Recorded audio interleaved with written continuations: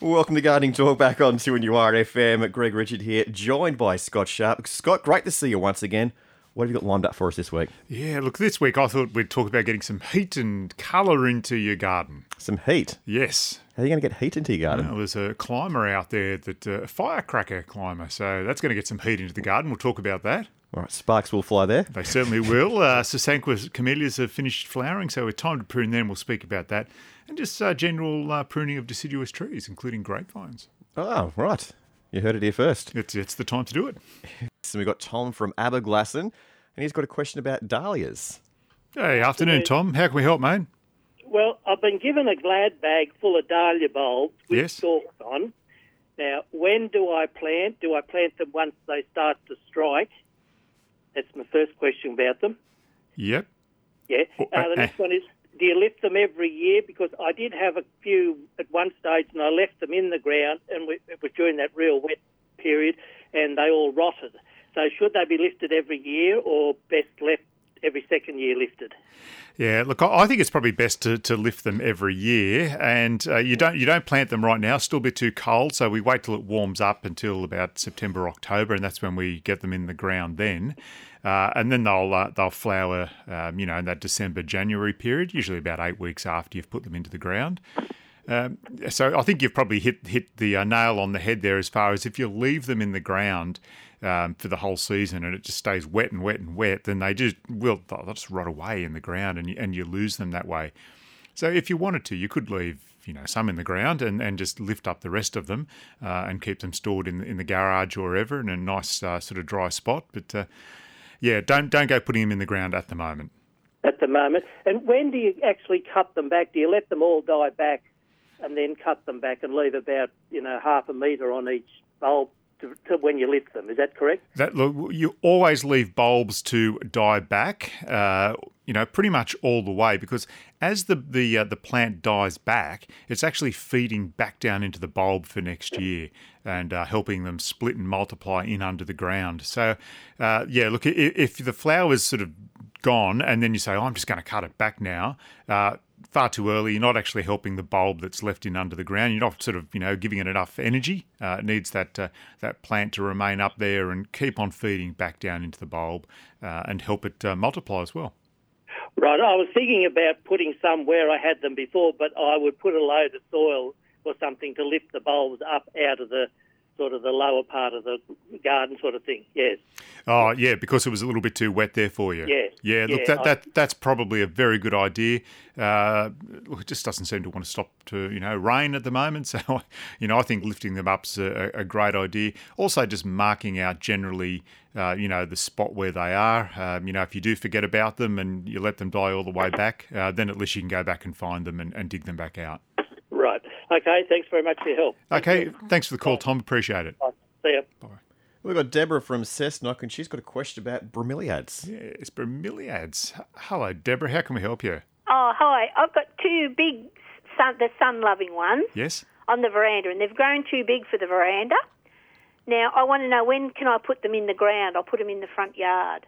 Yeah, so you've got the big Alcantarilla ones, have you? How big across are they, the ones you've got? Well, I'm having trouble now. If I come out the front door, I've got to sort of go round them to get round out the door. Yeah, well, we better not leave them there too much longer, otherwise you're going to be trapped in the house. So, we'll have to get the jaws of life over to get rid of the bromeliads for you. Look, I think the issue now is that they've been living in under the veranda, and to go and stick them outside into the coals and, any potential frost, you're going to do some damage to them, unfortunately. So it might be you just have to sort of jiggle and juggle them around a little bit and try them, keep them under some cover until we get back to warmer weather. Yeah, start of September really. Then move them back outside and plant them out there. Then they will quite nicely handle being out there. As long as there's no real heavy frost or anything sitting on top of them. Look, they will handle being out there, but acclimatising them is the big thing. Sticking them out there right now is not going to be very. Do you think I should do it in stages, perhaps move them out onto the path and leave them for a while and then put them in the ground? Oh, look, I don't think there's any issue about, popping them straight into the ground. It's more about at the moment they're in a protected position. The cold's not settling on them. They're most probably out of the wind as well. They are. And then we go and, we whack them out there into the garden. They're being torn, asunder by all the elements blowing them one way or the other and the cold settling on them. And because they're not necessarily a plant, that grows here, naturally in Australia, that's when they start to feel a little bit unhappy. So I think just wait and acclimatise it back out once it starts to warm up. Righto, okay, righto. What's the root system like on them? And they wouldn't have real deep roots, would they? No, look, they're actually a very small rooted plant. Your little bromeliads, the ones you used to, you get the supermarkets and almost like a cut flower.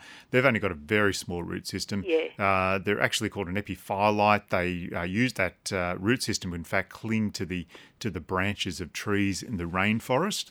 So do the sun ones do the same thing? Look, they don't. They'll actually grow in the ground, right. But they have a larger root system, but not, it's not a very big and advanced root system. Yep, okay. Yeah, okay. They've done well on the veranda anyway. I got them at Bellingen Market. So. Very good, very good. Yeah, and look up there, they would love it a little bit more up in the warmer weather. Because the nighttime temperatures up around.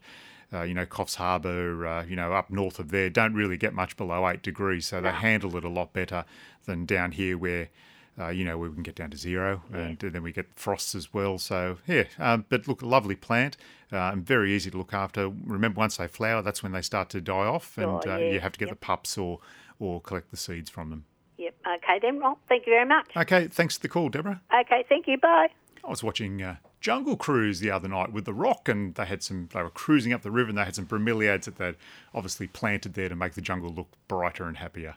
Nicely spotted. Yeah, I did. That's what I look for when I'm watching movies. I can imagine you're actually an absolute pest if that's the case watching movies. Oh, they've got bromeliads there. We'll have to watch Jungle Cruise together. I don't think so. Okay. It's Gardening Talk back on 2NURFM. Welcome, Craig. How can we help you? Hi, gents. Thanks for taking my call. My question is relating to growing heirloom tomatoes from a seed. The variety that I use is a tomato called Mortgage Lifter, which I've had sort of varying degrees of success with. But my specific question is, if I'm growing them from seed, is it too early now to pop them in some seedling mix and put them in a warm spot on the windowsill with a view to planting them out? Obviously when it gets a bit warmer, or should I leave it a little bit later? I think it's probably just a touch too early at the moment, Craig. Right. By jinx, we're already at the 20th of June already, aren't we? So, look, I'll be waiting till the end of July, mid-July to start to germinate them then. Right. What will really happen is that you'll get them growing and they might not ripen as quickly as you need them to. But I guess you'll get them, underway. But so, look, I'll be waiting till mid-July, end of July before you start that germination process. And then just growing them in like a seedling mix in a warm spot. Yeah, absolutely. Again, if you've got a veranda or something where you can just keep them, stop the cold settling on them. Even through August, because it still does get cold for those first 2 to 3 weeks, and we'll settle on there. So try and just keep that cold off them at that point in time, and then you can get them outside. Really, I guess once the fruit is set and it's up to full size, that's when you want to get them out in the sun to try and get them ripening as much as possible. Right. But what I was actually referring to is that I'm growing them from a seed, so they're tiny little seeds. Yes.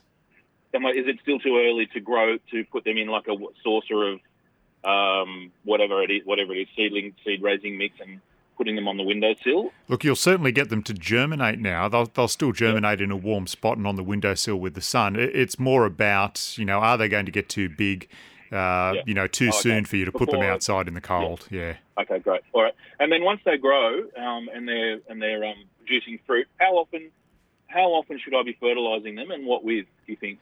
Yeah, because tomatoes are such quick growers, you really are best just to use a liquid fertiliser on them. Okay. Yeah, only because that, you start putting in, you put in slow release fertiliser, for instance, by the time it's broken down over 3 to 6 months, it's not going to have had much effect on that plant. Okay. So liquid fertilisers are always the way to go with a quick growing plant like a tomato. All right, fantastic. I appreciate your advice. Okay, thanks for the call, Craig. Appreciate it. Thank you. Bye. Bye, mate. We've got Mark from Abermain, and he's got a sick lemon tree. Hello, Mark. Yeah, call the lemon doctor. How can we help you? Mate, has the lemon tree got a use by date? Well, it can do. How old is your lemon tree? 10 years. 10 years. Look, that's probably still got some time in it. A good way to rejuvenate a lemon tree that's looking a bit, sad and tired and the bark's starting to crack is just to give it a really good hard cutback. And then you'll get all brand new soft growth. You'll get heaps of fruit on that new growth as well. And it just rejuvenates the plant. If the trunk's starting to get cracked and you've got, borer or insect incursion in through the cracked bark, you can paint it with a product called Steri-Prune. It's a tar-based paint. And that just seals up any wounds in the plant for you. All right, mate. It was covered in fruit, but it looked like Frankenstein fruit. It was covered in some sort of disease, all the lemons. Yeah. They're all queer shapes. So what we did was took every lemon off the tree, put them in the garbage. Yes. My wife pruned a lot of the tree back. It's got some new flowers on it, but there's a lot of curly leaves on it, like they look deformed. Yeah, look, that might just be that, there's been some mite activity or some citrus leaf miner going through it. It's a bit late and cold now for citrus leaf miner. But I think with a situation like that, it might be best if you use a product like Eco Oil and give the plant a spray. Just to try and keep any insects, away from any of those nice soft new leaves. And then once the leaves on lemons harden up and they get that darker green colour, then they're pretty safe then. It's, pest and disease doesn't get in them. It's when that they're nice and young and soft. That's when you get pest and disease getting into the leaves of citrus plants. So I think a spray with some Eco Oil might actually, try and keep that at bay, and that's something you actually do regularly, probably once every 14 days or 3 weeks, just to try and keep, your pest and disease at bay by using that Eco Oil. Okay, mate. We'll take that advice. The wife just wrote that down. And now, the other thing with lemons, it's in the ground, is it, mate? Yeah, mate. Yeah, it's every year it's been excellent. Yeah, beautiful shape, coloured lemons. But this year, I think we just had too much water or something. Look, and that can be the case. I'd also be fertilising it with some poultry manure. They love poultry manure. So you can do that 2 or 3 times a year. And you can also get some of that citrus food. It's like a pelletised citrus food that you get. It's got lots of trace elements in there that the citrus love. And you can sprinkle that around and water it in as well. Okay, mate. We mulcher in the sugar cane. Yep. Spread blood and bone around, and those pellets you're talking about. That's what we fed it with. Okay, very good. Look, that's fantastic. I'd also give it some poultry manure. They really do love it. Okay, I don't like the stink, but yeah, that's good. Mate, just go down to the clothesline and grab a peg and stick it on there for a couple of days, and all will be well. Thanks very much for that. Okay, good on you, Mark. Thank you. Thank you. Bye bye. And we've got Maureen from Belmont. And she's got a gem magnolia in a pot, which is losing leaves. Good afternoon, Maureen. You must have a magnolia little gem in a pot. Little gem, yes, I do, Scott. So it's about a month now, and the leaves have been falling off, and then I Googled it, and I said not too much water, so I cut back on the water, but now it's sort of like a black sooty stuff on the back of the leaves, and some of them are split. And I just don't know what to do. I just thought, it looks like I'm going to lose it. So is there anything I can do? Yeah, look, the black sooty stuff, that sounds like it might have sooty mould on there.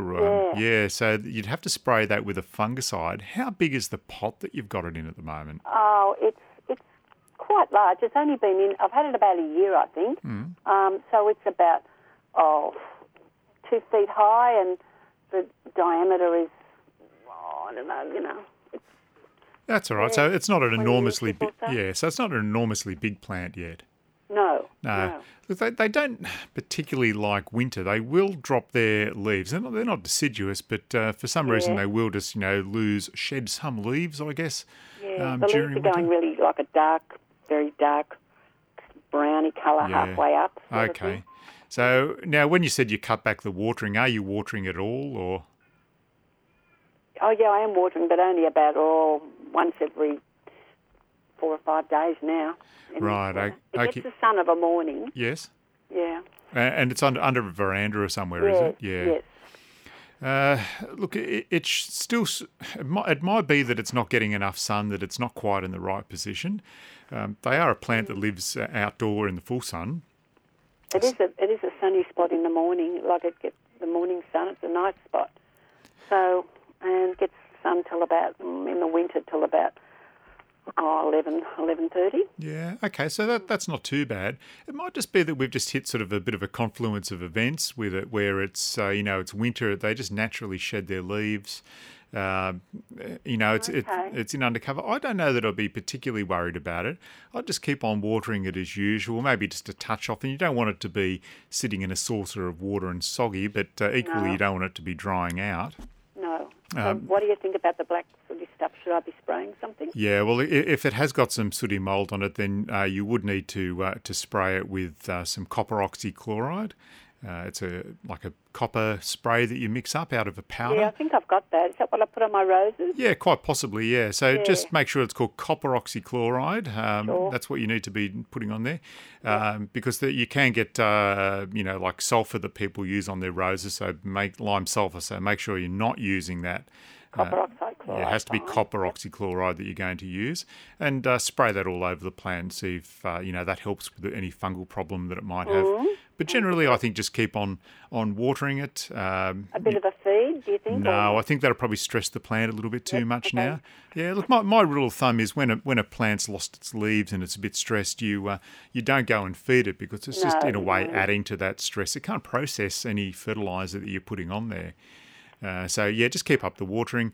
Look, it will get warmer eventually, and we won't get the cold winds eventually, but you just have to sort of see it through until then. Well, thanks for your help, and I'll go and have a look and see if I'm pretty sure that's what I've got in the garage, and I'll give it a spray. Okay, thanks for the call, Maureen. Excellent. Thanks very much. Okay, bye. have a nice afternoon.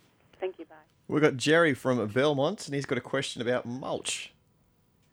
Hello, Jerry. How can we help, mate? Good afternoon. How are you? Very, very well.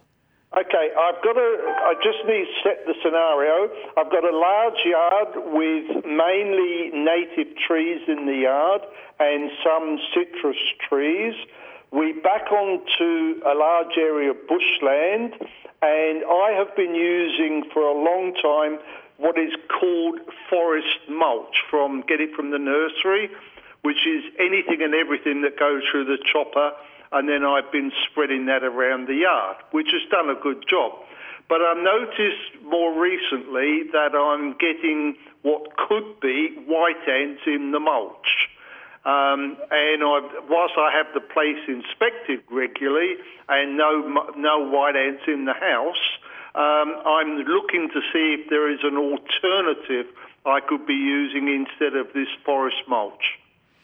Well, look, certainly there are alternatives you can be using. I don't know that I'm no termite expert, but I don't know that they're coming in the mulch necessarily. They would be generally, coming out of the foresty area near your house if they're going to come and do any damage. But I guess I was just more worried that, in that forest mulch, it might be, building up, like making the soil too acidic, for instance, for some of your plants. So it might be that you need to go back and start using sugarcane mulch, which is a pH neutral mulch. I know it costs a little bit more, and it's probably sort of not as spreadable. You can't get it in bulk necessarily, but it is a very good mulch. There's also tea tree mulch, which I was always a very big fan of. I think you just have to ring around and see who's still got that now from the landscape suppliers. But yeah, I was always a great fan of tea tree mulch. Very sort of had more of an attractive look to it, and it changed colour over time. They might just be a couple of alternatives for you. Right, you mentioned sugarcane mulch. Would straw be a suitable alternative? Yeah, look, you can certainly use, what used to be hay straw. You have to make sure that it's been properly heat treated, though, because, you hear the stories of people going and, buying the bale of hay from the side of the road, and then they go and spread it around their garden. And of course, it's got seed all through it, and a bit of water hits there, some sunshine, some warmth, and all of a sudden you've got like a lucerne paddock in your backyard. Been there, done that. Yeah, so look, great if you've got horses or whatever, but not necessarily fantastic. If you've just got a nice, neat little garden that you want to not have all those weeds going through. And another quick thank you then. Just a quick question. My citrus trees, I have 3 different types, have been very productive this year, but I have had no end of problem with fruit fly, even though I've got baits and traps out.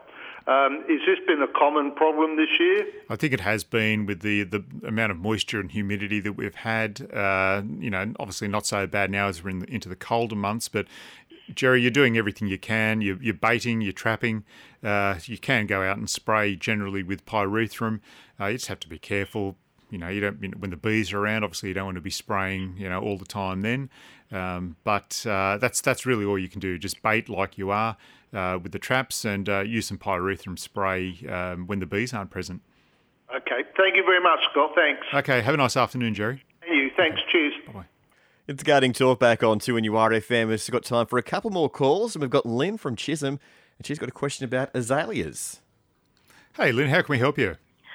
Hi, Scott. I've got some azaleas in my front garden. One's in a large pot, and the rest are in the garden.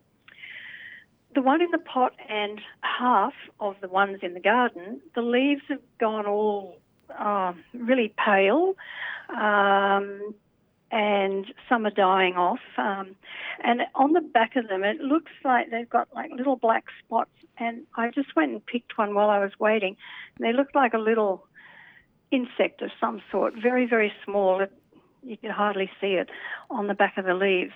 Yeah, so you've got a azalea lacebug on there by the sound of things. Right. Yeah, azaleas, they're a really beautiful plant when they flower, but the trouble is they get lacebug. They also can get red spider. That's when you get that silvering look on the leaf. So unless you're sort of keeping the spray up to them, the insecticide, they can be a bit of a touchy plant. So look, you are unfortunately going to have to spray to try and get that lacebug back under control. Okay.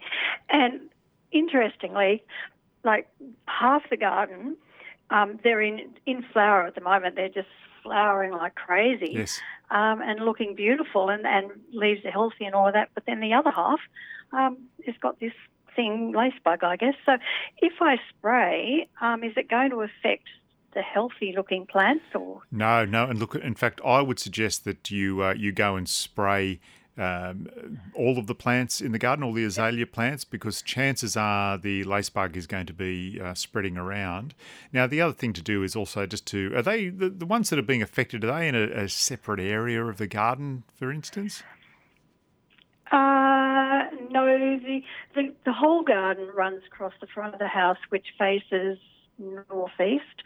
The ones sort of as you're looking at the house on the left-hand side are fine. The ones as you're looking at the house on the right-hand side have got this problem. Okay. I was just trying to pinpoint that there might have been some differences in the soil or something, but if you're saying they're all, largely in the same garden. All in the one garden. I do also have in amongst there some gardenia plants, but they're looking quite healthy and happy as well. So yeah, okay. Well, look, I'd go and grab some spray for the lacebug. When you go to your garden centre, they'll be able to help you out with the specific spray for the lacebug. I'd also, maybe not at the moment because they're flowering, but both gardenias and azaleas love cow manure. So it might be that once they've all finished flowering, you go and grab a few bags of cow manure and give them a good old feed all the way along the garden. Okay, lovely. Thank you very much. Okay, you'll get it back under control, but unfortunately it is, a problem that just has to be, sort of regularly looked after and kept under control. Yeah. Do I spray under the leaf or just sort of on top of the plant? Yeah, so you'll get a systemic spray from your garden centre and that'll be absorbed in through the leaf and it will get the lacebug in under there. Okay. Okay. Thanks, Scott. Okay, thank you, Lynn. See you, bye. We've got Kim now from Charlestown, and she's got lawn problems. You might think it's army grubs or something. Oh, Kim, describe what's happening. Hello, guys. Look, we had this lovely lawn, beautiful lawn, and I always listen to you guys, and these old chappies are in up saying, I've got these little piles of dirt out of the lawn. And I think you said, oh, look, that shows you've got a healthy lawn, it's worms. So I had all that. And then as it's gotten colder, my lawn has completely died. And when you walk on it, it feels like you're walking on clumps of mud. Ooh. It feels like it's all been undermined. Okay, well, look, that could just be that the worms have been doing that, because it's just been so wet and they've been driven up to the surface. So it could be that that's what's been happening. What type of lawn do you have, Kim? Is it a buffalo or a cooch lawn? Predominantly, I have buffalo, but I'm forever trying to fight to keep pooch out of it. Yeah, look, that is a problem. Now, look, one of the issues with buffalo is that it does sort of go a little bit dormant, more dormant than other lawns here in Newcastle during winter. So that's probably why you're getting that almost brown colouring to it. So I wouldn't be necessarily concerned about that. As far as trying to, repair that damage, that the earthworms have been doing, unfortunately, there's not much we can do about that at the moment. We just have to hope that it dries out a touch. A good idea might be for you, though, to go and grab what we call dolomite lime and sprinkle that across the soil, across the lawn, because that will sweeten the soil for you. So that's called dolomite lime, and I think that might be a good idea just to try and sweeten up the soil for you, because it's just been so wet and moist. It almost, I feel like in the spring I'm going to have to dig all that up and start from scratch. Yeah, look, I wouldn't be going and doing that. Lawn's a very resilient sort of plant. It'll just come back, once we start to warm up and once it dries out a little bit. I'd really just be going and getting the lime. It's definitely not army grubs. They've gone now. That was something that happens in February, March. Too cold for them now, so that's nothing to be concerned about. It's not army grub. I'd really just hold on tight now, hope that it dries out a little bit and we get through to the warmer months. Your buffalo lawn will come back to life. Okay, thanks very much, Scott. Dolomite lime, is it? Yeah, dolomite lime's the other thing that you might just want to go and sprinkle around just to try and sweeten up the soil. Okay, will do. Thank you very much for your time. Okay, thanks for the call. Thank you, bye. Cheers, thanks, Kim. Scott Sharp, we're nearly out of time for another week. I always forget that grass is a plant. It's a strange thing to say, but you think of a plant, you think something tall or something or up in the ground, but I always forget that grass is a plant. It's got those leafy things on them. It's got the rooty things. Yeah, but it's got all the ingredients for a plant. It does. I mean, just stir and look what happens. It becomes a plant. Scott Sharp, thank you very much. We'll catch you again next Monday. Yes, talk to you then. Thanks for listening to this podcast from 2NURFM at the University of Newcastle. Topics range from gardening to health, well-being, pet care, finance, business and travel. You'll find them all at 2NURFM.com.